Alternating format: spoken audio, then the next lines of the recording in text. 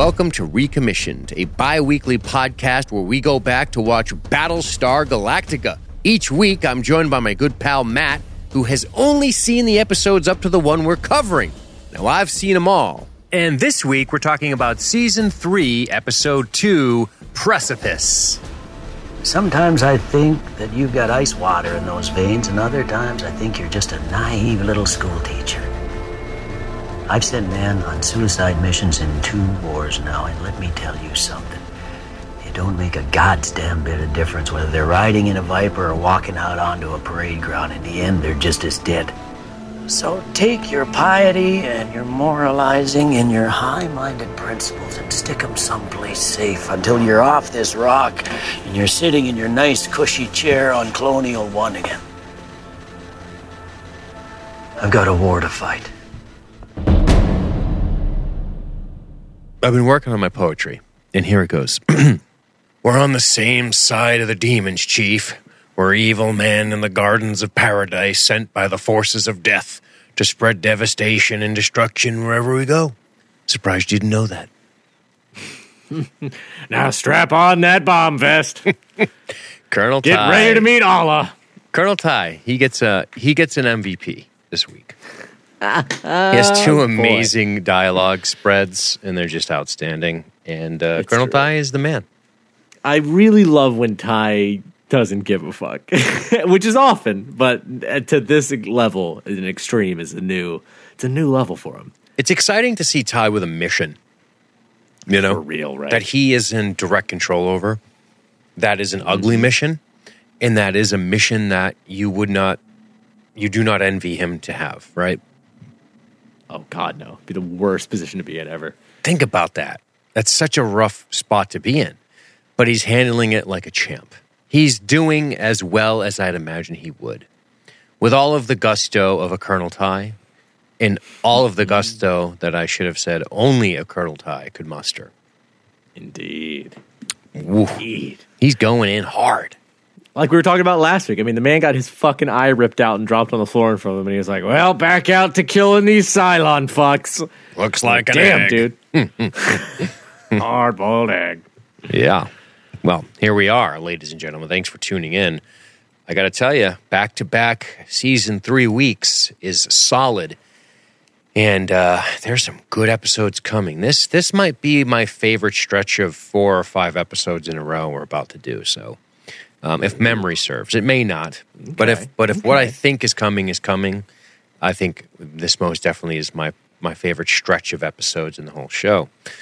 Which is strange because of where we're off the ships. We've totally shifted the environment, but all of our players are in their places, and now we see them dance this beautiful death twirl. This absolutely mud-splattered, awful, gritty, gray world they have to live in now, and fighting an insurgency against a bunch of balaclava-wearing terrorists. Yes. Holy shit, man. Did not think I was going to get this from Battlestar. Yeah, so we talked a little bit about this last week, and last week that might have been one of our shortest episodes, and it was such a compelling one, which is hilarious, and I was thinking about it afterwards, and I'm like, we just kept wanting to talk about the next part. It was so exciting to run through. It's true. But I'm going to change our pace a keep little. going. I'm not going to make it turtle slow or unnecessarily long, and I may be talking out of my ass because I know at the end of the day this episode's going to go the way it's going to go. However, I have a lot of contemplating I want to do about where they are, what's going on. I want to ask you some questions. Oh, yeah. And we tackled this, but I want to dive a little deeper, Matthew. Okay. I want to put on the old tall boots and get real deep into it. The philosopher's tall boots. Yeah, the philosophy tall boots. I want to step out into the rivers of thoughts and see if we can navigate them. And fly fish for some ideals. Ugh. All right. The metaphors got a little unwieldy. All right. And use our moral compass as bait. You know what should happen right now? I wish in this metaphorical landscape we've created in our head, this fantastical thing, that Centurions would crest a hill and just waste us both in the water. Just body piles like the AC-130 videos I show on YouTube sometimes. Just pieces everywhere of night vision bodies slowly cooling off. Dean just clamoring for his hand lotion. Anyway.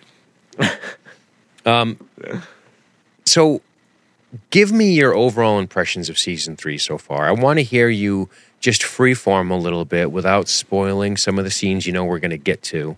Touch upon them if you must, but please regale me, Matthew, with your thoughts. Boy, my overall, firstly, I love the big shift, and we've talked about that some. The major shift in direction, the total change of dynamics among certain characters, the introduction of new dynamics, or just the expansion of stuff we haven't really gotten to see much of. Just the environment change, all of it is risky for one, because you're like, imagine if Star Trek did this, where all of a sudden an entire season was like, oh, we're marooned on a planet for a whole fucking season. We're not on the ship at all. No holodeck, no fucking nothing. That would blow everybody away, and I think a lot of people wouldn't like it. But this show has a different kind of momentum to its story, and taking this route was still risky, but I think it's paying off really well. And as far as how I feel about this season, it is much darker in a good way. I feel about the first season and the second season that we had particular characters, individual characters, and everybody had their hardships. Everybody alive, a part of the humanity in this show, is having a rough go. But I feel like there were individuals who were having much worse times. We've always joked about how Hilo was the most fucked over character in the show, and just having a terrible go of it there on All Alone on Caprica. The Sharon that does come aboard the ship had a terrible go of it for a while after, coming up from Caprica. There was all these individual, tragedies and stories playing out. Whereas now it feels much more like we are all in the same horrible struggle and being punished and suffering for it. Everybody is suffering somewhat equally. I would say the only people kind of not exempt from it, but just experiencing it differently are the people aboard the Battlestars, our Adama boys and all of those people. They're approaching this with the pressure of, we need to save these people, but we are not in the thick of it yet ourselves. But dude, everybody on New Caprica is suffering immensely. It feels like a personal gauntlet for every single character, for Tyrell, for Callie, for Kara, for Ty, for everyone. They're all so laid low. I never thought, even in a show where all of humanity is pinned into a corner and fighting for its survival constantly,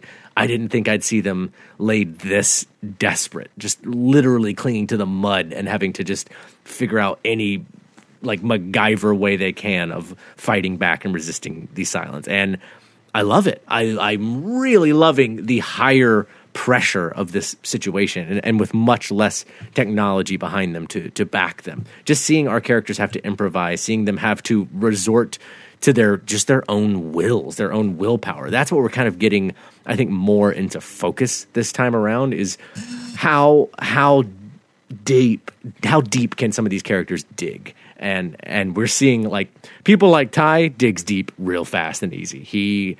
It does it almost reflexively. You're not going to push Ty around. He's going to push back. And with some characters, you can see them struggling with it more. Nobody, to everyone's credit, nobody has been a big weeping willow puss about any of this. But I think some characters are having a harder time pushing forward in the fight than others. And that's a cool thing to see, because everybody's united against the Cylons, and everybody's, sees them as the oppressor here. But to see how far some characters are willing to go versus others, I think is one of the other new dynamics that's finally having light shed on it. And I just like seeing these kind of extremisms pop up. It's cool. That's kind of my overall take, that we are seeing our characters pushed even further collectively, and then rising out of that individually of who's got the guts to really go all the way in this horrible situation. I like it. Yeah, it's funny that you brought up Star Trek in this. This idea of could you wouldn't see, or maybe people wouldn't like, or have you ever heard of such a thing? The only thing you can really equate it to was when they elected to do Deep Space Nine, which was going to be, okay, we're not on a ship. We're not going anywhere. People are coming to us, which is really against a lot of what Gene Roddenberry was looking for with Star Trek, which is this idea of embracing the adventure just embracing the adventure of exploring the galaxy, of not being alone. Remember, it's in the 60s. It's a lot different. And even Next Gen in the time period is behind this in terms of, this came out long after TNG already ended BSG. But, Deep Space Nine was a risk. It was a risk, and it was, we're going to set this thing on a space station. Yes, there's going to be somebody from Starfleet in command, but no, it's going to be all these other people that aren't in Starfleet. And it's going to be a different type of thing that we're going to do. And I love when Star Trek comes up whenever we're talking about Battlestar Galactica, because we have to talk, and we have, and we will again, and we're going to right now, Ron Moore, right? Ron Moore was on Deep Space Nine. He worked on it. So much of his influence, I feel, you can feel in that show. And whether or not that's his influence, or whether or not the show influenced him and that's why he ended up doing Battlestar Galactica, you can see the seedlings in that show. And we've talked about this before, but just as a refresher, in Deep Space Nine, when they hit on this major through line, the Dominion War, which is impressive television, they start to get into these creatures that are changelings. They can look like anybody. Oh, the enemy hidden in plain sight type of thing, right? The overwhelming force of the Dominion and stuff like this, and character death. Like there's a few character deaths in DS9 by the end of it, but overall, just a much darker tone, a much more darker tone, and a much more cynical tone than, say, Next Gen, which was a much more positive outlook. Yeah. But you can see the early risings of something like Deep Space Nine. That's not to say mid-stride they totally switched their thing, but I do like to give Star Trek a little credit for the idea, a lot of credit for a lot of things, but in specifically what we're talking about here is this idea of this tonal shift to be on a space station, which is pretty hardcore. Now, this is a little more extreme because you're switching something mid-stride, you're switching something with characters who've already been established in other roles, you've changed these characters a little bit, you've put them in a tough spot, and God knows Battlestar Galactica really likes to focus on the grime and the dirt and the grit of this type of lifestyle, much more than, say, Star Trek, catering to much different audiences, of course. But always a fun comparison, always fun to talk about. I guess my point is, yes, Battlestar Galactica was not afraid to push it a little bit here with this third season compared to, say, something Trek does in between seasons, so to speak. But they're not afraid to say, well, let's try it on a space station and see what happens, What are we going to do? Every other one has been on a ship out there. Deep Space Nine is the only one that didn't do that. And I think it's probably some of the best writing. I, again, haven't seen much Discovery, but I think it's some of the best writing, if not the best writing in the show. In the franchise. So yeah, pretty wild, pretty cool. Anyway, let's dive into this open, shall we? Yeah, man. A contemplative Rosalind in her cell, alone and barefoot in her cell. It's funny because last we saw her, she wasn't arrested, correct? I don't believe so. No. Yeah. So who walks in? Her best pal in the whole world, Gaius. Yep. President Gaius Baltar. Dude, too crazy, right? In he comes with two metal chairs and a balaclavaed friend. Yeah. To come have a chat.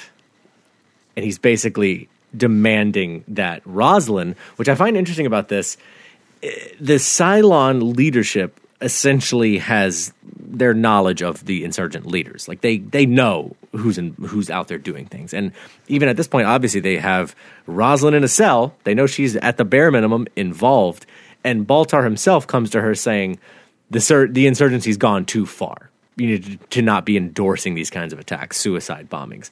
Essentially implying that I know you have sway among them still. Correct, of course. You're involved in the insurgency and you're calling some of these shots and you need to denounce this. Let me ask you just an overall question as we get into Gaius and Gaius actually doing stuff this episode versus just being in the background, because his presence in this episode I think is important. I agree, yeah. What do you think about the position he finds himself in? See, Gaius has come again into focus for me as maybe being in one of the worst spots of anybody. Can't be much worse, can he? Like you are literally Cylon gun to your head, having to sign things, do things. And, like if you don't do it, we'll just waste you and install somebody else who will. Which I also find interesting about the Cylons in the sense of this appearance of legitimacy they still want to have in some weird way. But yeah, Gaius, he in this scene I think is the most understandable what he's trying to do with what little power he has. To talk to Roslin and try and get past their personal differences and say, we got to at least not do this. Because you know that Gaius, because of being the president, because of being in contact with all the Cylon leadership who, most of the time are forcing him to do things, but he is still there in the room and he knows what they're talking about and planning and doing. He does see this as these attacks are just making them more aggressive. Like, we're just going to make the Cylons come after us more. Like, I see him in this scene as actually a very sympathetic character of trying to reach out from his point of view, saying, this is only making things worse. The violence is only going to get worse and escalate, and we can't go about it this way. He doesn't have any great alternative, really, but he's at least pleading with Laura, I think, in a genuine sense of let's not keep escalating the violence. Right. Yeah, it's a weird spot. I think a lot of us would like to say we would be the heroic one that would just not submit and allow ourselves to be murdered. Right? I think we would. Right. I think we'd like to think that. I think that's the idyllic version of our heroic selves. But I think when presented with our mortality, with a gun to our head, in the face of something that, when you stop to think about it, you signing a paper really has nothing to do with the fact that they're going to do this thing anyway. Plus, they forced you at gunpoint. I mean, all of that aside, maybe you surrendering, maybe you whatever, you can talk about all that stuff, but it is a completely and utterly unenviable position to find yourself in. I almost feel like Gaius is in this ultimate position where he can slow roll this thing if he wants to. Now, somebody different, somebody not Gaius Politar in that position would probably, I'm not sure how that would go because he does have a friend in Six who looks out for him, so that helps. Mm-hmm. So I wonder, a clever man with some heroism in him, which Gaius may have a little bit, could just be biding his time for his move, right? Kind of like all of them are doing, just in different positions. Exactly. Yeah, I mean, and it's jumping ahead, but that is essentially all the advice that Head Six gives him, is that just stay alive to fight another day right now. You aren't in the position to really fight this particular battle. Just stay alive. Yeah. But it's a tough spot, man. It's a tough spot to be in, and it's hard. Like, it's easy to just judge Gaius like everyone is doing and just say, But I am a known Gaius apologist, so there's that. For sure, yeah. But no, and I agree. Like, I wish other characters knew the position that dudes like Gaeta and Gaius are in. It's not like because they were the human leaders when the Cylons took over, they are now just immediately seen as, well, just willing Cylon collaborators caving into everything the Cylons want. And it's not like that. Right. Literally gun to your fucking temple making you do this stuff. Like, what choice do you have? Right. I think you're morally absolved from anyone who gets killed if you are coerced by under the threat of death to sign a piece of paper so they can clear their conscience with their maker to go murder a bunch of people that they would have figured out a way to murder a bunch of people anyway. Yeah. Yeah. Exactly. Like say he allowed himself to be killed. They'd still do it. Right. It wouldn't stop him at all. Hell, they'd probably just forge the fucking signature at that point. They'd be like, screw it. Yeah, absolutely. So he is, I mean, his presence there is almost saying, you have to stop this because if not, harsh measures are going to be taken. He doesn't tell her that, though. Yeah. No. It's kind of an interesting idea, right? So here's Gaius there because he's being compelled to go there because if not, things are going to get really bloody. Yeah. And I think he even, at this point, genuinely doesn't know what will happen. He just knows that the Cylons will come down hard. Of course. Like, they're not keeping him that close in on the loop. Like, he is shocked to find out what this list is later. Right. Yeah, absolutely. We move over to, what do you think of Roslin being unable to say she approves of these tactics. I love it. I do too. Because, I mean, they both know, as much as they dislike one another, they each are, I think, on the same playing field morally with this idea. Like, each of them is uncomfortable with this. And her only response to it when he's like, really, you approve of this? And she's like, well, desperate people resort to desperate measures. That's all she can say. Like, it's not an endorsement at all. It's just an observation. She can't fully endorse it. Exactly. And I like that about her. They talk torture. He says there has been no torture. Tell that to Colonel Ty. And of course, Guy leaves her saying, I hope you understand the severity of the situation. I'd ask you to obey the dictates of your conscience, which is what I've always done. Of that, I have no doubt, she says. He gives her shoes back and sends her home. And we move right over to Jammer, right? Fucking Gestapo Jammer. Fucking Jammerstein. Fucking Jammerstein. Gear jamming. Yep. Fucking. So Cavill exits the vehicle. We get this little meeting where this vehicle pulls up. There's a curfew call, and he says, do you understand your orders? Is everything clear? Cavill, of course, asking Jammer this, and he says, yes, and Cavill tells him that we, meaning the Cylons, have your back. So this is a good setup. Jammer's going to be up to something naughty. Oh, naughty, naughty. This is a weird one, too. I think this is a different position than Gaius finds himself in, as far as I'm concerned.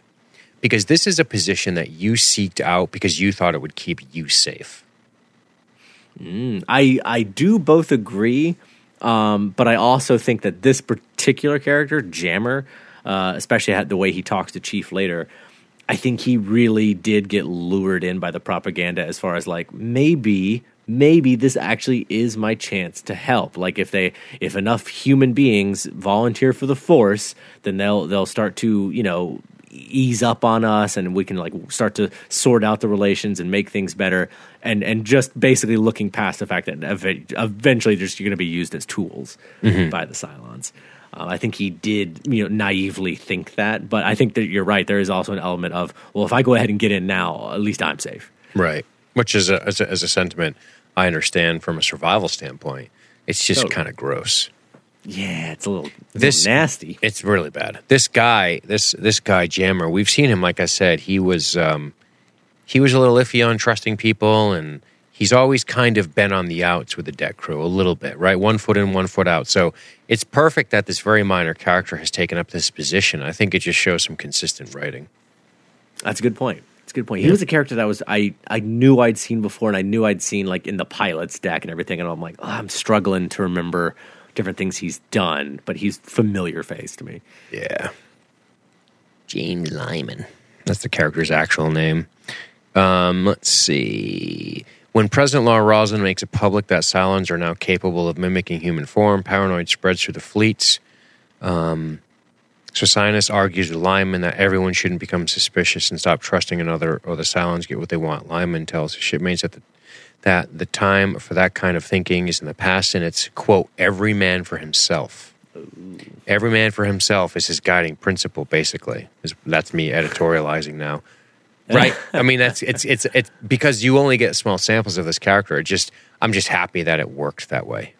I agree. No, yeah. I mean, that's a very, like, it makes sense as an extrapolation of like, how would this guy behave in this environment? Yeah, he might be somebody who joins the human police force. Yep, he does some fighting when they're he does some fighting when the Cylons board. He scoffs at Tyril's attempt at constructing the Blackbird, and though he later reconsiders this and he aids them. So yeah, I don't want to read any further than that because I'll probably spoil what's going on with him. Oh, don't you dare! Don't you dare, dude. So anyway, let's shift over to the Renegades waiting for a Raptor transmission. To our dirty terrorists. Yeah. I love it. Love them. Our filthy, sweaty terrorists. You were going to hit the marketplace. A dynamic that just never gets old to me is these three guys. I do really like them. I really like seeing Anders in the mix here. I think that was that was a character who needed more. He can't just be Kara's side piece. It's not super interesting. And even I'll admit I was a little worried about where they're going to go with him at the very end of last season, where it was like now he's like the reckless husband of Kara, and they're kind of like nagging at each other. I was like, is this the way we're going here? That's it. That's what this guy's going to be. So glad to see him back in a position of resistance. Of like, all right, this guy's got like actual skills here and is interesting to watch. Right. Cool, man. Yeah, I like this dynamic for a few reasons. I just like the makeup of this group of men. I like that we have Tyrell. Tyrell, who is a guy who wants to get the job done. He's a fierce mama bear. But he's also a kind-hearted person. Yeah. Right. It's very clear that he is a kind-hearted person. Anders has almost fallen into the rhythm he had grown used to for such a long time on Caprica, and we see him very much like he is, which is a put me in coach. I'm good. Put me in, right? Ready to go. And he knows some tricks of the trade, and he's competent, and he's ready to rock and roll. And then you have Ty, who is heading this whole thing up, and he is. There is a cavalier attitude about him as it revolves around just the chaos and the mayhem. It's almost like he's calm and at home within it. Right. Because I think he's just accepted how bad this is going to get, and I feel like and he's calm about it. He's just ready to. He could die tomorrow. He doesn't care, and that's not to say he's reckless. It's just to say that he is completely and utterly driven to do this thing. Like we said at the top, we see Ty has a job now, like a serious job, and it's almost like he's riding this fucking thing directly into the sun if he has to. Yeah, no, I agree. And there is this way about him of he knows how bad war can get. He's already been in there. He's already been in it. For some of these guys, it's not new, but it's newer. It's fresher. And for him, he just knows the cost. He knows what it's going to take to push as far as they need to. And he's basically just made peace with like, yep, we're going to be doing horrible things. Like innocents are going to get killed. There will be, collateral damage. It's going to happen. Make your peace with it, boys. Like he's just ready. Yeah, it's almost like he doesn't even consider the moral. He doesn't consider moralizing. It's what he gets into it with Roslin on. He does. It's like he's not even considering it. He's just considering, here's the situation. Here's what we need to do to combat the situation. And then feelings and thoughts and higher ideals are really irrelevant here because they're not going to get us out of this mess. We're dealing with an implacable and relentless foe. And if we don't do what we have to do, we're never going to get out of this thing. I mean, I'm not saying he's correct, but that's 100% the way he's running it. Oh, totally. I mean, he does a little reveling in it by saying we're on the side of the demons. Of course, that whole thing, which he does here, because Tyrell takes exception to the fact that they've targeted a marketplace to begin with. Right. Well, and I also think in a way, he's poking fun at a little bit of how the Cylons are the ones waving this big banner of like civilization and be peaceful with us and fall in line. He's like, oh yeah, no, we're the bad guys here now. Like didn't you realize the Cylons are the big high ideal peace bringer religious folk, and we're the demons out here fucking causing all the trouble. Sure. And like just accept it, man. We're gonna be the ones doing the bad gnarly things. Yeah. Which the Cylon premise is so faulty and so just categorically wrong. It's hilarious. Like live peaceably. We can't live peaceably because your presence here is an aggression. Do you understand? Like there's no peace here. You are at war with us, whether or not you're smiling and handing out food rations or not. We're at war with you. That's the mentality. And if that means I got to lay low in my tent for now, the second I get a chance to roll a grenade under your fucking feet, I'm doing it. Sweet. Yep. So they make contact with the Raptor, right? Indeed. And Ty hands Tyrell a piece of paper, which at this point in the episode, we're not exactly sure what it means, but it's awesome because it just says 1,150 armed effectives, Cylon crackdown. Oh, yeah. I like this because I like that it shows you how it's not just 3 renegades. Yeah, they're not out here alone. Nope. Plenty of hidden drops. Plenty of saboteurs floating around. Plenty. Yeah, and it makes sense. I mean, there's no way that everybody just rolls over for this. Got it. So they make contact, and then we move over to Cavill, who is going over the list with Jammer. Dude, he is Cavill's great, isn't he? He's so great. Dean Stockwell, man, again. He's so good. Him, when Jammer's like, sir, some of the names on this list, I know some of these people. I'm sure you do. Looking him dead in the eye, unflinching. Yeah, I know you know some of them. Deal with it. I love this here because it's really become apparent in this episode that the police is of secret identity. Oh, yeah. Yeah. It's very apparent. I love when they're all standing there and then they just all don masks. It's an immediate whoa because they're Gestapo. Straight up Gestapo. Outside of, I mean, they're secret police. Indeed. You know? And I mean, you start putting on masks and pulling people out of their homes at 3 a.m. That's about as secret policey as it gets. No shit. But I like how Cavill reassures Jammer by saying, listen, sooner or later, you're not going to need masks. The people will consider you heroes, essentially, is what he's saying. Tough sell. Yeah, if you say so, pal. So night vision, night vision NVG. And we see Callie getting arrested, taken from her baby, and chaos ensues. And wow. So we see exactly what's going on here. Dude, yeah. Oh, Callie gets ripped out of there. They just leave the baby behind crying in their tent. Unbelievable. That's some crazy third world ass shit right there. So, cut to later. Tiro getting home, no mommy. We go to our opening credits. Boom. Good opener, man. Great Good opener for this episode. Yeah, absolutely. So we have Hilo, Diadama, Kat, and a few pilots that don't know their names, but they're essentially going over the numbers of Ty's transmission. So they're talking about 1,150 armed effectives. And Hilo, which shocked me, Hilo thought that those numbers were thin, which is awesome. He says, that's a lot less than he should have, which means they may not be privy to things like the secret police that have started and the recruits are there. Like that's something that they may not know at this point. Exactly. Based on limited communication. And I like, Hilo's reasoning is really straightforward too. He's just going based off the number of military personnel and officers. He's like, these guys and ladies should have been the ones jumping right on board with Ty. Like, why is that not happening? Right. Can I just say, this overall thing right here, this just gives me goosebumps all over. The idea of the Galactica somewhere out there making covert communications to a resistance team on a planet, and you guys are coordinating rescue, attack, and sabotage efforts. I mean, stop it.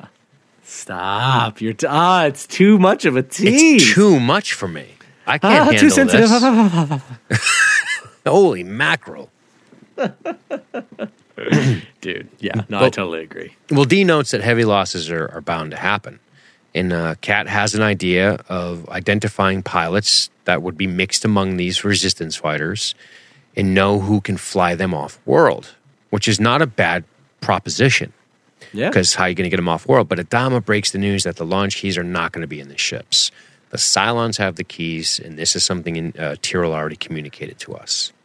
He says, there's no need to find, they're going to have to find the original launch keys, and they all agree. Right, because to manufacture new ones is extremely complicated, and as Lee says, it would take weeks of R&D. We don't have the time. Right. Kat notes a weapons drop maybe to do, and Lee says no, because if you this is great. I love this writing. Even if it's bullshit, I love it. It works for me in this military science fiction. But he essentially just says, Lee says, if we drop heavy weapons down to the Cylons, and the Cylons are hip to them having this armament, they're going to assume that they're in communication with the Galactica because there's no way they would have gotten that shit otherwise. And they're going to call in 5 more base stars, and there's already 5. Yeah, that's it. And evidently there used to be more, and they've actually relaxed the amount out there. So 5 Bay Stars is them having come down from their security level. And he's like, this is kind of our moment. If we fuck it up and they if they figure out we're involved, they're just going to reinforce immediately. Yeah, exactly. If you see some dudes in Afghanistan driving around in a Soviet tank, you're like, wait a second. Hold on a second. Where's Rambo? Where do you get that? But no, that's kind of what he's saying. He's like, they pretty much know logistically what there should and should not be for weaponry on that planet. And if new fancy cute toys start showing up, well, right, done deal. They're gonna know you're getting weapons from somewhere. Then the crackdown comes. Totally, it's no good. But Cat gives him a bit of the ass. Funny, I thought this was our plan, sir. Shut up. So a couple things here. I like that Cat has some good ideas. Cat's still being Cat. Everyone's kind of being who I imagine them being. And I also like that even though Lee is like a sloppy bitch right now, it's nice that he still understands military strategy. He's still an accomplished officer. Oh, totally. Yeah, like once you sit him down around a table and you start talking strategy, the real Lee comes back Just out. Not a plastic chair. Try to go some little more stable. If you're going to invite him to the table. Definitely hide the candy jar, too. Because that guy will take all your starbursts. I can't hear your contributions over the sound of you crunching M&Ms, Lee. Here, no, Lee, let me get the Sour Patch Kids for you. Adamas slides him across. No, keep eating them, Lee. No, this is really uncomfortable. No. He slides over a Snickers bar. Go ahead. Why don't you have that, too? He just makes him sick. You want some more butter on your fruit roll-up, you frack? But good stuff here. Good stuff. One of the things we talked about is how everyone's going through this gauntlet, this crucible. It's funny because Hilo's almost like, dodged a bullet on this one. What do you mean? Because he already went through his hell. He's at least on the ship, right? Yeah. No, and I'm so, I don't know if they did that on purpose, but I'm so glad that Hilo, of anybody, is one who kind of gets a break here. I was thinking that too, right? Him and Sharon are each kind of doing better. Sharon's getting promoted, getting accepted into the fleet. Hilo's on board, fucking taking hot baths. He's like, finally, shit. It'd just be too much, man. Too much for Hilo. Seriously. Too much. Every Hilo gets his day, man. Mm-hmm. Well, Tyrell then asks Gaeta, because they have a little meeting, why they took Callie. And we see Tyrell's anger really come out here. And this is what I mean. He's a mama bear, right? Oh, yeah. Dude. He's throwing blame around. He's annoyed. He's mad at Gaeta. How could you do it? How could you help him? And he is just a flamethrower in this conversation. Oh, yeah. He's fuming. And I mean, also, I got a question here. Does Tyrell know that Gaeta is his contact at this point? I was about to say, I don't think he did. He went and sought out Gaeta himself and is talking to him, just as Gaeta. And that's why it's such a good tension under the scene. Where he's like, well, why don't you just do something? Can you try to help? And he's not even realizing he's been helping you so much. With extreme risk to himself. Right. And I like how Gaeta doesn't even respond to it. He just allows him to say what he has to say because he imagines that's a valid feeling. And, that's a tough thing about Gaeta's position, man. Oh, man, it's brutal. Dude, Gaeta shows such mature, hardened restraint right here. Because I feel like so many people would fall prey to the thing I am your contact, man. I am helping you. I'm trying. To fall into that, I'm trying to come from my friend. I'm trying to reassure you that I am helping, and also not to be seen as a Cylon collaborator, just for your own pride. I feel like a lot of people fall victim to that shit. But, dude, Gaeta is a fucking professional right here. And I'm glad you chose to say professional because, in my opinion, he's always a pro, right? Exactly. That's one thing we've always seen from the beginning, which is Gaeta's professionalism. Yeah, absolutely. Yep. He's always that guy. We only ever saw him lose his shit once and for half a second, and it was also totally understandable. Also, because we were geeking out so hard last week, we didn't really talk about the idea of him ending up with Baltar. And it's funny because ever since Gaeta in Baltar interacted for the first time, Gata's always had this hero worship for him. That's true. Right? That's a good point. I had kind of not really thought about that. Kind of interesting. Boy, that has eroded now. Why don't you see if you can do something, Tyrell barks? And then we move on to Jammer walking among the people, mask off. And I like this. I like that this character and this character's POV is considered by the writers for a minute here, which is him observing what you would call, I guess, the aftermath of the assault. Totally, yeah. Finding kids' toys that he saw his men smack out of people's arms and drag people out of here. Mm-hmm. That he himself may have done. Yeah, exactly. Yeah, this is intense, man. Like deep level secret police Tal Shiar shit here. But just the fucking guilt of it. Oh, and then, I mean, Tyrell's anger spills over into this scene too, doesn't it? Someday, when this is all over, guys like Gata, what's he say? Guys like Gata are going to get strung up, and guys like you and me, we're going to be right there tying the knot. Making them tight. Oof. Damn. Jammer must be shitting his pants right now. Seriously, dude. And also, I mean, the fact that he's like, wait, do you know any of those guys? Do you know anybody who's on the secret police? Do you know their names? And you're like, no, I don't know any of them. I'm totally one of them and in charge. Jammer's mistake here, too, is and this is him. Sometimes he's like this. Again, I just read his Wikipedia entry, at least some of it. And it's a bad call here to make a case for the police that get blown so up. bad. It's a so awful bad. Call, dude. The second he started doing it, I was like, "Oh man, you're fucked! Like, don't do this. You're about to give all your shit away." And I think Tyrell was so mad it just went right past his ears. Exactly, dude. I was literally about to say, and lucky for him, Tyrell was so mad that he didn't fully process it and didn't start to put the pieces together. Like, wait a minute, why are you sympathizing with these guys? Right. This is not the time to show that sympathy. Right. And what's sad is he is sympathizing with them, and that's a mistake. Total mistake. Not with a dude like Tyrell. So, who had his fucking wife taken last night. By you, by the way. Straight up. You and your guys. Captain. Fuck you, Captain. You're a deckhand. That's what it is. I know guys like this. I went to school with guys like this that would become the Gestapo if you just gave them the title. Oh, true. You know what I mean? Like those wannabes, they just yearn for any type of authority to embrace them.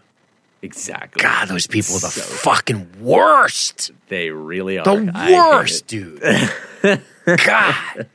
The second they get any position of even the most minor authority, they start trying to bark orders. You're like, what are you doing? And it's not even that they, yes, you're right. They bark orders. And in addition to that, it's also like they demand respect. Exactly. What? There's no. I hate when anybody says respect anything. I'm always of the opinion that you should just respect the respectable, right? Respect your elders, I guess, sometimes. But not if they're dickholes. Right.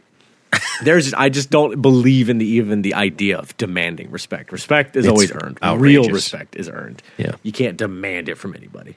Yeah. Well, let's talk about Leoben and Starbuck and this fucking Stockholm madness.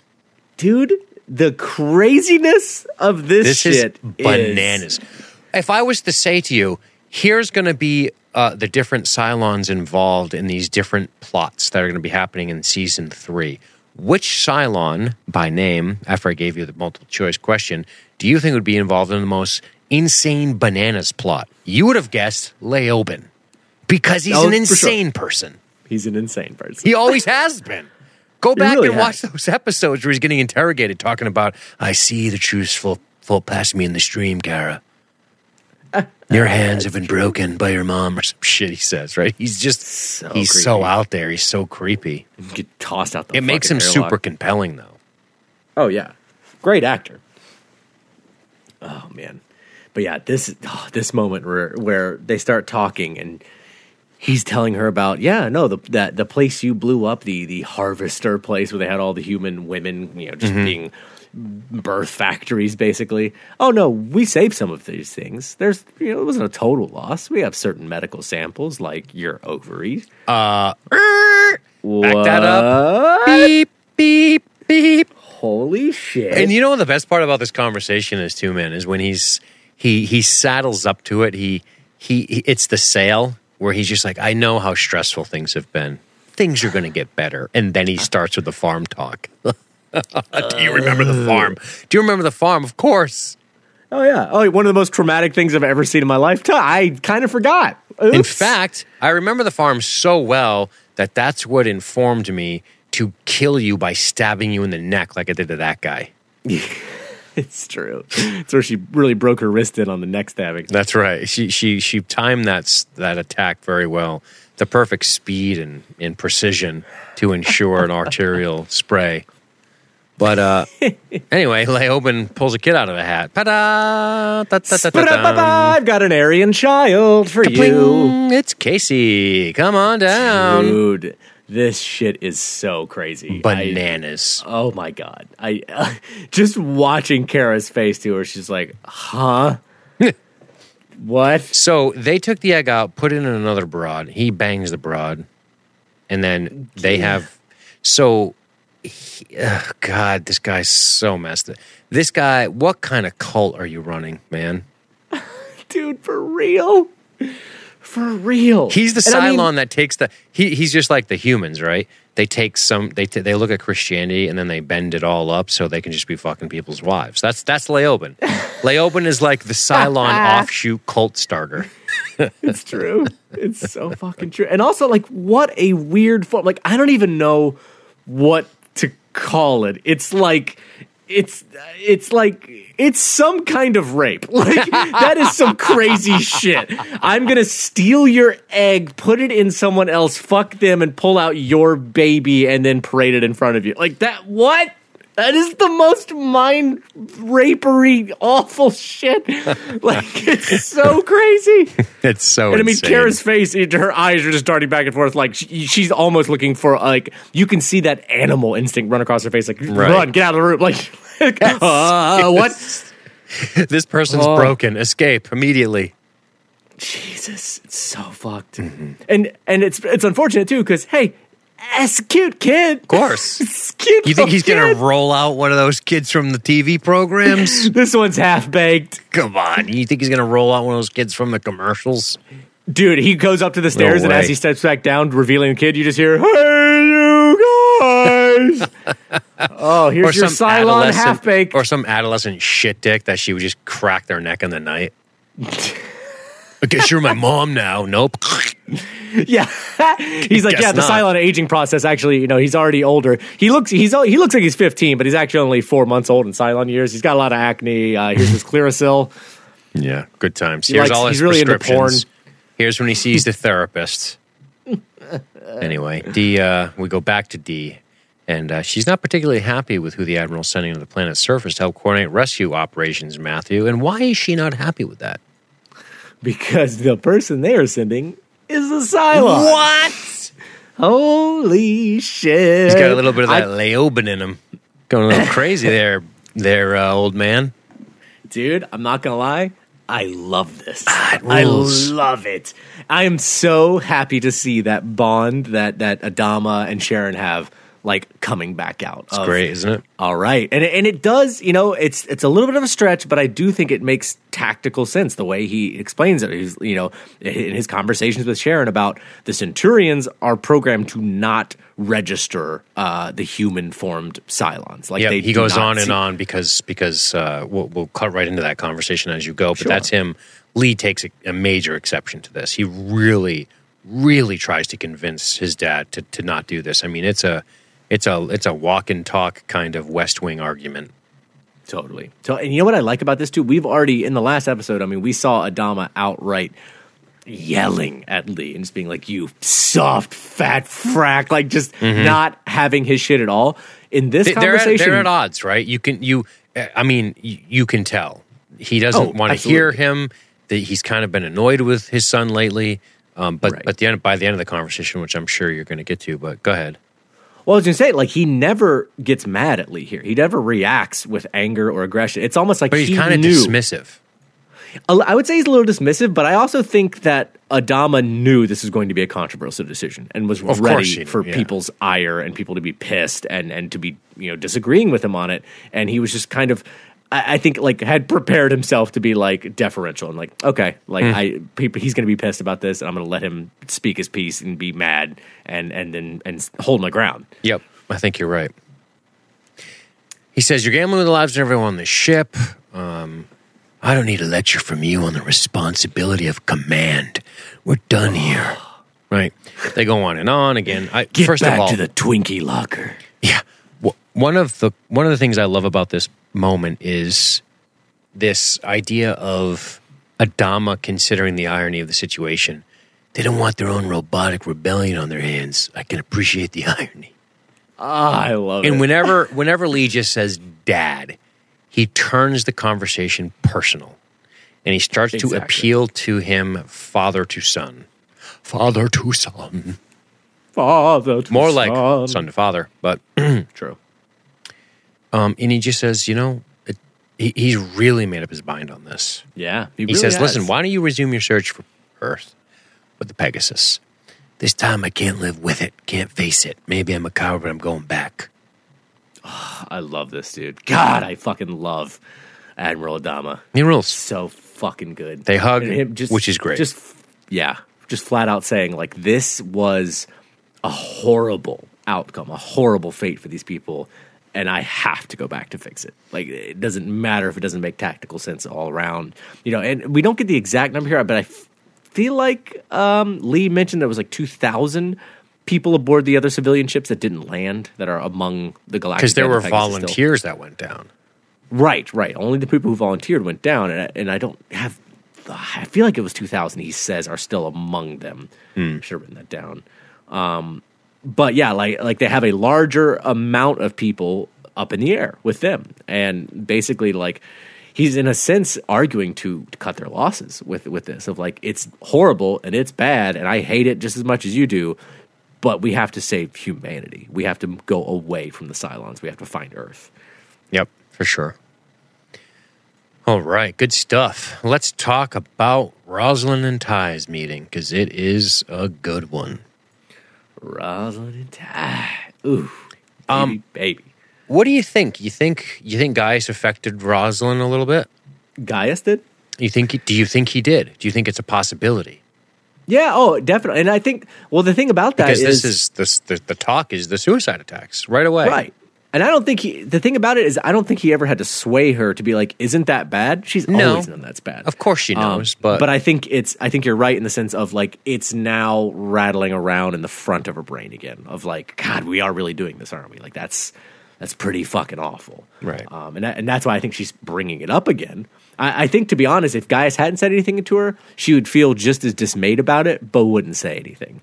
But now that even Gaius is saying that is some really horrible tactics you guys are resorting to, she's like, oh, yeah, it really is, isn't it, guys? Right. She doesn't, of course, say that to Gaius, as you noted, but... Right. United front. She's good at that, boy. She's good at making sure Indeed. On the insurgent side. Good politician. Totally. Locked arms. Well, he asks if she's working for the Cylons now, and she smacks him. She apologizes. So obviously there's some tension here. And it doesn't even register with Ty at this point. No. I got one job and one job here only, lady, to disrupt the Cylons. This whole thing is incredible. He says little things like that don't matter anymore. I got one job like you said. And he says, make them worry about the anthill they've stirred up down here so they are distracted and out of position when the old man shows up. Oh, so much of Ty's forward motion is fueled by the knowledge and the belief that Adama's coming back for him. For everybody. Absolutely, but you know how Ty and Adama are close like that. Oh, man. Dude, the throbbing boner I'm going to have when Ty and Adama get to salute each other again. You have no idea. Can't even fucking handle it. Like, just this bond across space, knowing, like, hard iron fist faith that Ty's got this and Adama's coming back. Mm-hmm. Like, Adama has total faith that, Ty's down there leading the insurgency. We're going to be okay. And it never ends for Ty. He would fight them until he was 900 years old. He would do it for as long as it took because he knows in his heart that Adama will return. Oh, he'd be doing the fucking Captain Miller, I'm all blown to pieces, but I'm still going to pick up my pistol and shoot at the tank. Like, I'm going to keep going. Like, until you're going to have to kill me. Yep. Oh, he's such a badass. Anyway, we go to, sometimes I think you have ice water in your veins, and sometimes I think you're a naive little school teacher. I've sent men on suicide missions in 2 wars now. Let me tell you something. It doesn't make a God's damn difference if they're walking into a crowd or riding in a Viper. In the end, they're just as dead. So take your piety and moralizing and your high-minded principles and stick them someplace safe until you're off this rock and sitting in a comfy chair on Colonial 1 again. Ooh, damn. Dude. Got a war to fight. Oh, yeah. I got a war to fight. So fucking ready. Mm-hmm. Wow. This is just, wow. I mean, we got Ty. This is Ty. He's back, baby. Ty is back. He delivers this line with almost a smirk on his face. Because it's like, in a way, he's almost like the only guy in the room who fully gets it. And he knows that. Of like, this is going to be ugly. This is going to be bad. We're going to suffer major losses. And it's going to be an immoral fight in a way. Like, it's going to be just a nasty brawl. And he's just accepted that. And he realizes that other people are still struggling with it. Indeed. Jammer ends up talking to Sharon. He asks if Callie, I think she's on a list. So we see Jammer trying to make inroads in with the Cylons to rescue Callie. Right. And I don't know how much he knows, but he sure picked the right Cylon to come to about this. Indeed. I think he might have gotten one that had a familiar face. Yeah, true. Well, yeah. Want to go back to Kara and the girl child named Casey? Yeah, she's pretty.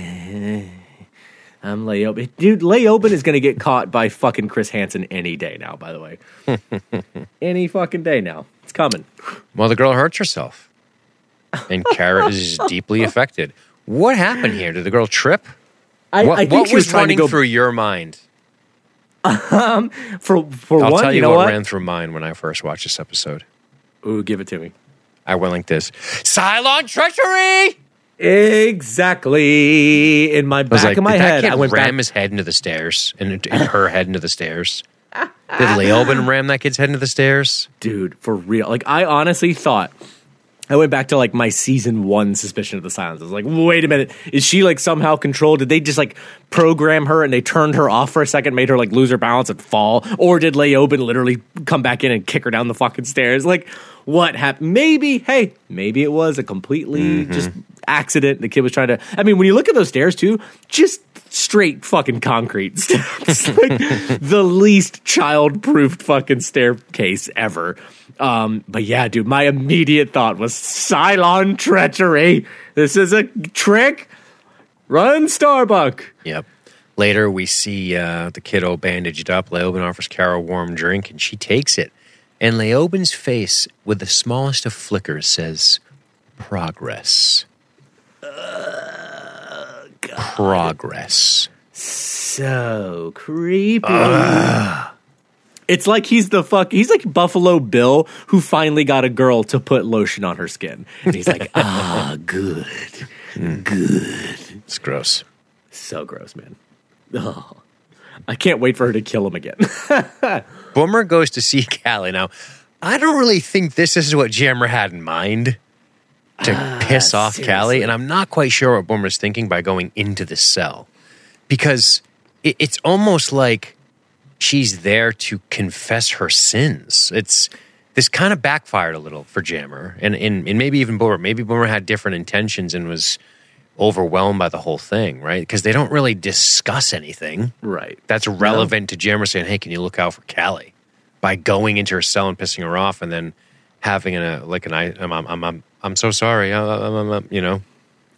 Dude, yeah. Like, I feel like it was a moment that Jammer was, trying to seek, like, all right, you've got some sway here. You're a fucking Cylon here. Can you do...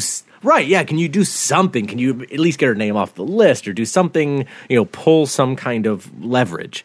Whereas I think what ended up happening is that, again, this particular Sharon is the one who both assassinated Adama and then got assassinated by Callie. It's that same one. And I think she has all this guilt wrapped up in the whole thing.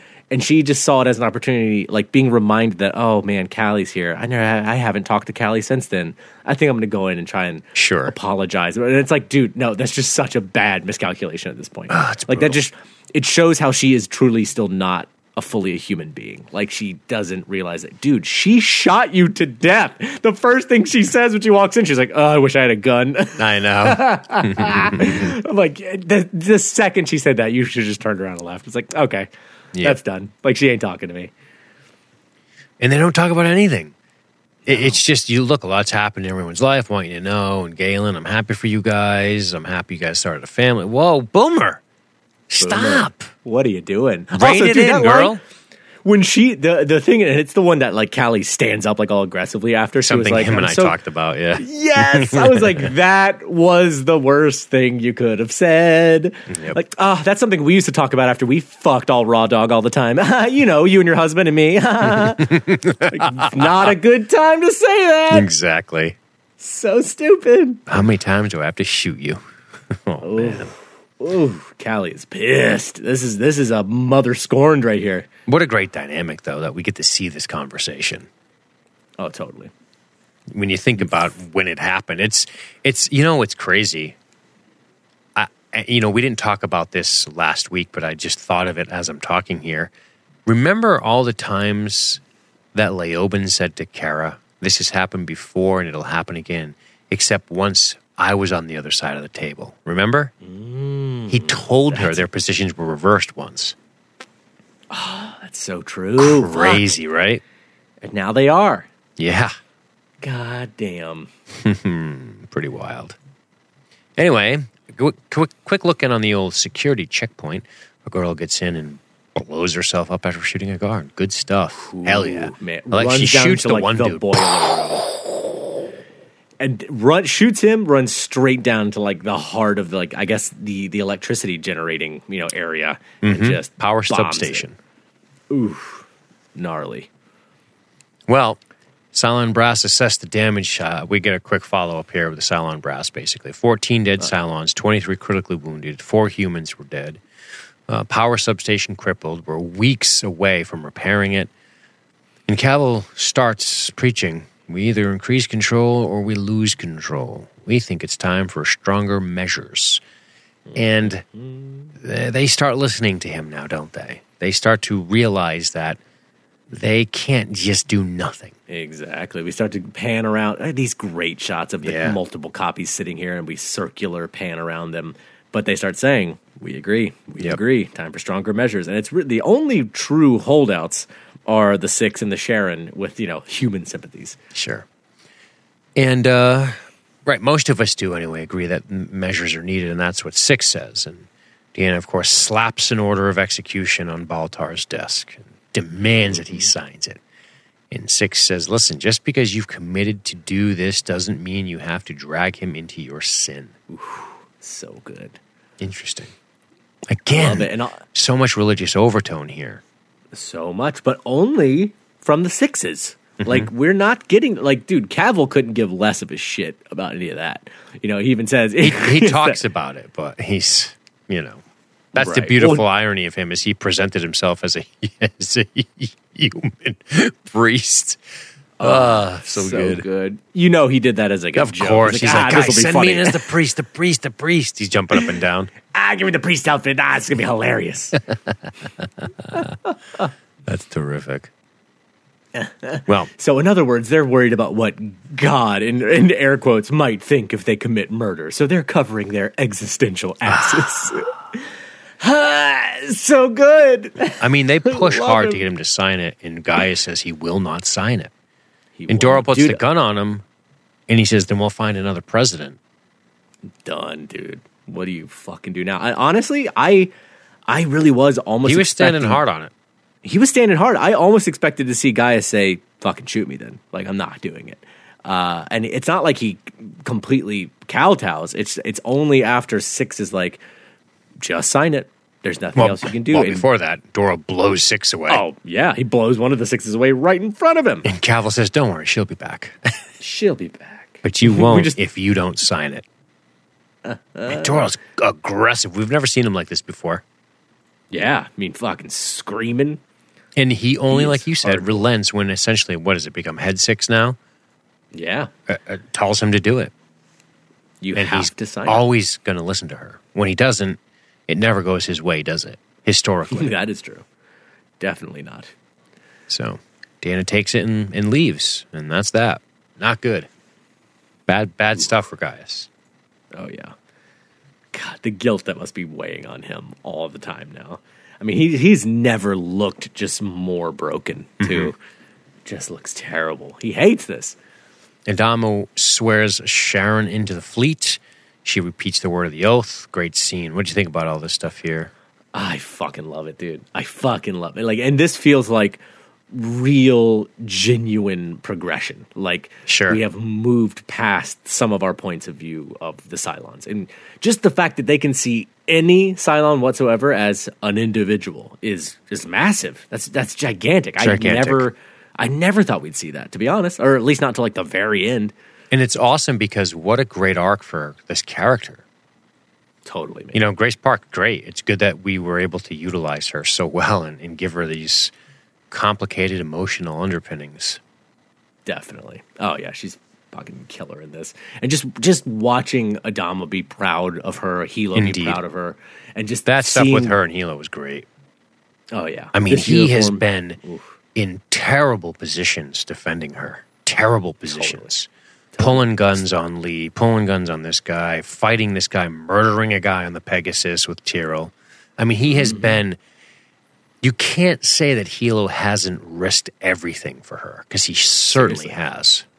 Completely. Yeah. That's what I love, I think, the most about the scene, that these two characters have fought tooth and nail to be where they are, and they finally have this recognition. Of you are a trustworthy person who is competent, who has proven yourself. I don't just see you as a fucking robot. Right. On the flight deck, Sharon asks Adama, how do you know you can trust me? I don't. That's what trust is. That is so Adama. I love that. And that's it's so what true. Love is. Thoughts. Remember? That's like this is the book of Adama aphorisms. Love is mostly thoughts and sometimes boners. Good hunting, Lieutenant. It's so good. Son of a bitch. I love it. She boards the Raptor. By the way, Cavill and Ellen Tigh post-coitus. Good Lord. Good Lord. Dude, it's so nice to find out that, God, you can still just smush so hard. Good on you, Dean. Good on you, Dean Stockwell. Smushing it on the reg. What do you call that? The swirl. The swirl. I perfected it on the Dallas Cowboys. I started with a banana in my youth and moved on from there. But no point denying it. We know he's the leader of the resistance because they start talking Saul. He just asks, when's the next meeting with the insurgents? Dude, and this is some cruel shit because they've already banged, and now he's like, and also I know your husband's in the resistance. Like, you're not going to hide that from me, and banging me isn't going to make me not do anything about it. I want names, or he's going to fucking be gone. That's it. Next time we take him in, he's coming out with more than just an eye missing. Yep. Yikes. Oof. And dude, again, I have never. This was such a shock to me this season. How sympathetic I am to Ellen. Like, what Tough a shit spot for her. Terrible spot. I mean, it's already rough enough that she's like having to bang this dude to essentially protect her husband, protect the insurgents. And now that's being kind of turned against her where, of course, okay, you're going to harm the insurgents to save your husband's life. And of course she's going to save her husband's life. Yeah, it's tough to play the Cylons when they're holding all the cards. Exactly, dude. And you can't blame her. You cannot blame her for this. If you're mad at Ellen in the scene, I don't know what to tell you. Like that, it's such a bad spot. It's the next couple scenes where it gets a little ugly for her. Yeah, man. We move from Cavill saying, I want a specific time, a specific place. You're going to give me those things, or else, Ty's being taken in again. And then she makes a tough choice in this next scene. This is bad news here, but before we talk about her snatching those plans. This is essentially them discussing the meeting tomorrow. She shows up. They talk rendezvous, and they continue talking in her presence. I was a little surprised by that, to be honest with you. I was at first, but then I was like, I guess they see her at this point as, this is Ty's wife. She is as close to him as it can be. They're part of the insurgency, so she's in. Like, they've just taken that as a given, which, hey, was technically an error, but I would have been like, listen, I love you very much. I don't want you having this intelligence, because if you get captured, then you will be there'll be nothing you can see. You know what I mean? I agree. I totally agree. Unless she's a combatant or actively participating in the resistance. Like, that's again why Gaeta's so damn smart. That it's like he hasn't told anyone. Yep. Nobody knows this shit, and that's crucial. But Alan snags it and doesn't throw it away. Fuck. No, man. What a blow. Brutal. And that was so badass too. That like they look at the maps, they memorize the spot, and then fucking burn them. Done. Absolutely, like no evidence. That's so badass. But yeah, she keeps the real map, tosses in some other piece of paper to make it look like she did. Mm-hmm. And then that is, dude. And what's so sad about it is like that is pure love. Like she hates it. She hates that she's having to do this and making this choice. But that is, she can't see Saul get hurt anymore. Like that's too much for her. She loves him a lot. Yeah. I've never felt more feelings for Ellen. Yeah, it's a tough spot to be in. It's too bad she couldn't say something to him. It's too bad, you know what I mean? It's too bad she couldn't tip them off or something, man. Yeah. Well, Gaeta yells at Gaius for signing the death warrant, and Gaius yells back. Yeah, nothing I can do. He's not having it. I've seen them. Because he's like, did you see the names on the list? And he's pressing him. Gaeta's stressed and Gaius is stressed, and they're both stressed from separate things, but they stress about this together. It's just good. A good collision of characters here. It's so fucking good, man. It's just, it's so heavy. Like they're each in just total dismay. Like, what do you do? I did wish, I think he gets the point across, but I did wish Gaius was just like, they had a gun to my head, man. A gun to my head. They're ready to put somebody else in here immediately.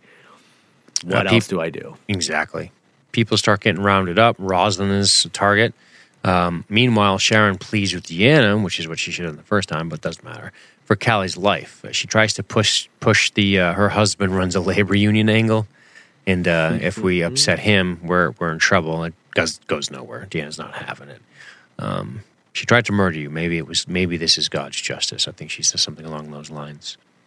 And we have an amazing moment next, Matt. Who the fuck gets piled into the truck next to Rosalind? Our boy Zarek. Dude, he wasn't capitulating. Hell no. The guy been busy much for these 20 years. Not much to... Dude, I love him right here. Not much to do in detention. They threw his ass in there fucking around. He's like, I don't know about y'all, but I know how to jail. I've done it. I've done that. Yep. I told guys I wouldn't collaborate. He got pissed. And see, again, that right there is another new shifting dynamic. Like, we have only see them be at odds and sometimes be outright enemies trying to kill one another. You mean Rosalind and Zarek? Yeah. Yeah. And now we see them, obviously they're probably not just ready to hug, but at the same time, they're comrades in arms, man. Like, it is now fully just humans against Cylons again. Like, I don't think there's much of a power play thing going on from Zarek here. Like, they are just people she resisting. laughs. I love how she laughs at the idea of him not collaborating, and she's like, well, he was pissed at me too. They each have a good laugh about it. Like, we each get to be zip-tied. We see the Raptors break in, low altitude, very cool. This is cut with Anders moving to the rendezvous, meeting up. Go Panthers, Seabucks rules. They got their little Thunder Flash shit. Sharon comes out of her cover. Anders does the same. They hug. Very cool music here. Very, very hits you in the feels kind of stuff. It's been a long time. Funny, I feel like I see you every day, Anders says. Which is great. It's so good. We see the trucks rolling on with the prisoners, and then, of course, Leoben and Kara hang with Casey. And, boy, this is a moment in this show, isn't it? What do you think's going on here? Just to remind people, essentially, they're looking at the baby, the little girl. Leoben puts his hand on Kara's shoulder. It was an accident, Kara, nothing more, says Leoben. Casey's eyes open, as if on cue. Kara grabs Casey's hand, then she reaches back and grabs Leoben's hand. Oh, God. Fucking manipulation from hell. Yeah. God, such manipulators. It's disgusting. Who's manipulating who? That's a good point, too. But I do think, God, tough call. I think it's tough, and I think Kara, not that she's like wants to be a mom, but I think it's just too hard of an impulse to resist you. Yeah. I mean, I think that goes for anybody, male, female, of like this little tiny kid. You don't want them to be hurt, of course, and you're trying to look out for them, even though they've just been thrust on you. But God, he is totally just using that moment as a emotional wedge, just like let me just put you where I want you. Yeah. So we go to some trucks. Roll out, Autobots, roll out. And we see Cavill ordering Jammer to let the prisoners stretch their legs for a minute, which is just disgusting because Jammer has no idea, and Cavill has the idea as to what's going to go down here. Tell me something, Laura. Last year, you tried to steal the election, didn't you? Yes, I did, Tom. I wish you'd have gone through with it. Me too. Oh, shit. It's so good. And we get this cut with a Centurion getting the drop on Sharon's team. She hears it first, which is cool. Gunfire erupts. Chaos happens. Jammer cuts Callie's zip tie and tells her to run, not to look back. So Jammer does a solid here, sends Callie out, lets her run free. She does. And then a terrible thing happens, Mr. Anderson, and that's Centurions crest a hill, guns out. I guess they don't really draw their guns, but... And then arms we see turn into them. Arms. Well, look. They all look on in horror. We see Rosalind. We cut away, and we hear burst fire. Episode over.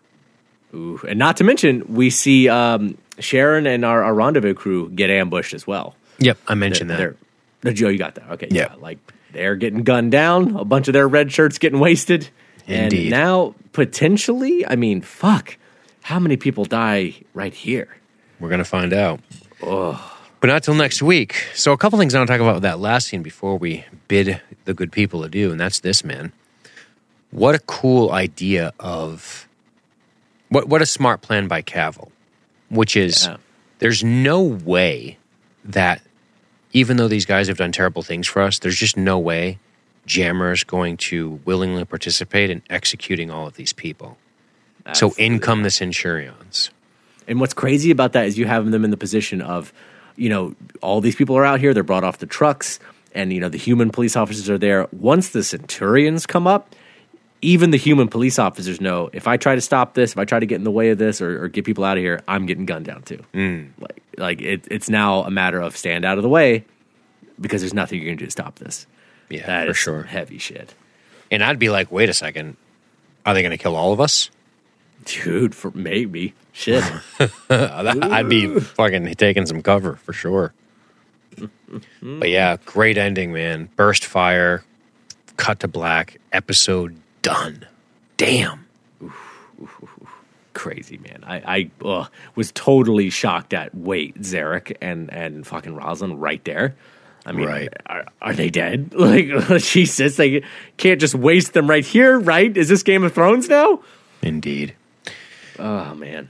Well, listener comments, of which there's a specific one we should read. Indeed. I have it. It's for you, and then we'll wrap with our final thoughts. Ready? I'm ready.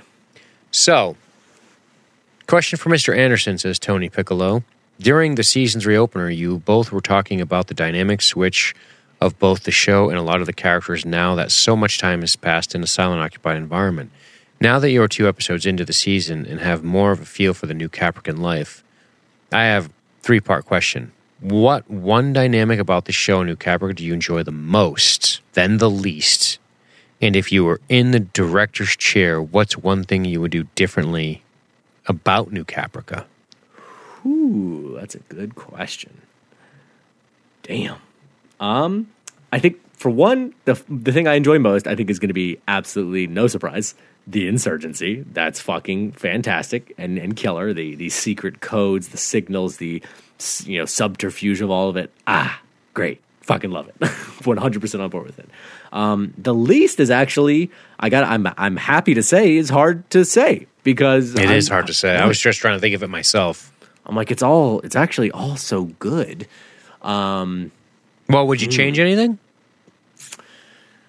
Boy, it's so funny that you ask that question now, Tony, because there have been episodes and stretches of episodes in the past, and I've talked about it some, where I would have been like, yes, I would change this and this and this. And now here I'm like, no, this is great. I'm just enjoying it. I know, it's a tough question with such strong stuff going right now. It's so good, dude. Damn. I don't know.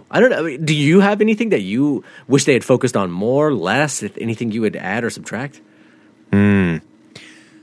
I don't know if there's anything that I would add or subtract. I mean, if I'm sitting in the director's chair, I'm just happy it's going so well. Right. Do you know what I'm saying? I feel like they're kind of nailing it. There's, it's funny, it's almost like, here's this beautiful, amazing home. You know what it reminds me of? It reminds me of like bullshit, and I don't mean Tony's bullshit, but it reminds me of when you're at work and it's like you get your annual bullshit review, and your annual bullshit review has to write bad things about you, so they make shit up sometimes. Or they're like, oh, you should really try to grow more or something stupid. Smiles too much. Just because you're always urged, at least where I worked in these corporate environments, never to write like perfectly glowing reviews. You have to come up with stuff that they need to work on. And that's almost like what I feel like I'm doing. I feel like I'm reliving that right now. Right. Because I'm not dealing with anything. It's not shitty. It's fantastic. So it's hard to say. Lee Adama should focus on his personal growth and not growth, the opposite of that. Yeah. Here's what I would change if I was in the director's chair. I want more Tom Zarek. We should have more Tom Zarek. I do agree with that. If I want to throw out a nitpick, I love the idea of seeing him there. I like the idea of War making for strange bedfellows. That's something I would love to see. Yeah. No, I agree. I'm not even worried about that because I think with the introduction of Zarek here, we're going to start getting more of him. At least I hope. I hope that's a signal that Zarek is going to become more involved because I'm always a fan of Zarek, seeing him up to his intrigue. But yeah, man, I guess my only other thing, and this is not for any one particular episode, I do want to see. I want to see Adama return before like the end of the season. Like I don't want this to be and I'm not saying necessarily everybody's off of New Caprica and all the Cylons on New Caprica are destroyed and they make it away, hooray. But I want Adama to be back in the fray of this, within another 2-3 episodes, something like that. Like I don't want it to be a season-long thing of we're still sending him radio messages. Oh, we're still waiting on this and that. Like I want it to come to a head. And I have to be honest, I have the feeling that's going to happen. Got it. All right. And I have an emailer, JD, who asks a great question. He says, question, do you think, he's referring to Colonel Ty, he has a whole email about Colonel Ty, I'm not going to get into the whole thing, but he says, nice. Great question, do you think he might know about Ellen's sex deal with Cavill? Could his knowledge of this be added weight to his lashing out? Ooh, that's an interesting question. It's clear that being in detention, losing his eye, and torture has spun him into this aggressively dark character. He's no longer the stupid drunk. I would argue, JD, that he's always been that character. He just became a stupid drunk as he was looking at the end of his career and the retiring of his ship. No, I agree. He does say he's on a mission, which we've said many times, so we're all in agreement there. He says, I think it's great to watch. He's filled with rage, but there is still that military control he carries, and while not in uniform, he still displays his authority, grit, and experience. Very good stuff. What do you think about that question? I think that's a really interesting question. Ty's pretty hip to stuff. Remember, he's one of the ones who confronted Boomer and Tyrell. Yeah. He says, look, I know what's going on. Well, there's a part of me that thinks that Ty is so aware of himself and of who Ellen is and their dynamic. And I mean, we joked about it last season about how he's like, oh, you go on down to New Caprica and cat around with some new boys. Like, I think he kind of knows that she fucks around a little bit. And it's one of those things he's just kind of like accepted about her. He definitely has accepted her infidelity over time, but consorting with the enemy? Ooh. Well, for strategic value, I'm like, maybe he is like, all right, if you're a secret agent, Ellen, this is kind of what you're good at. I don't think he knows, and I only say that because I don't remember if he knows or not in the writing. But I say that because the reason I say I don't think he knows is because I don't think he sees any gain from it. Yeah. Yeah, and I mean, there's nothing obvious. In other words, there's no obvious benefit to her fucking the guy that he can place.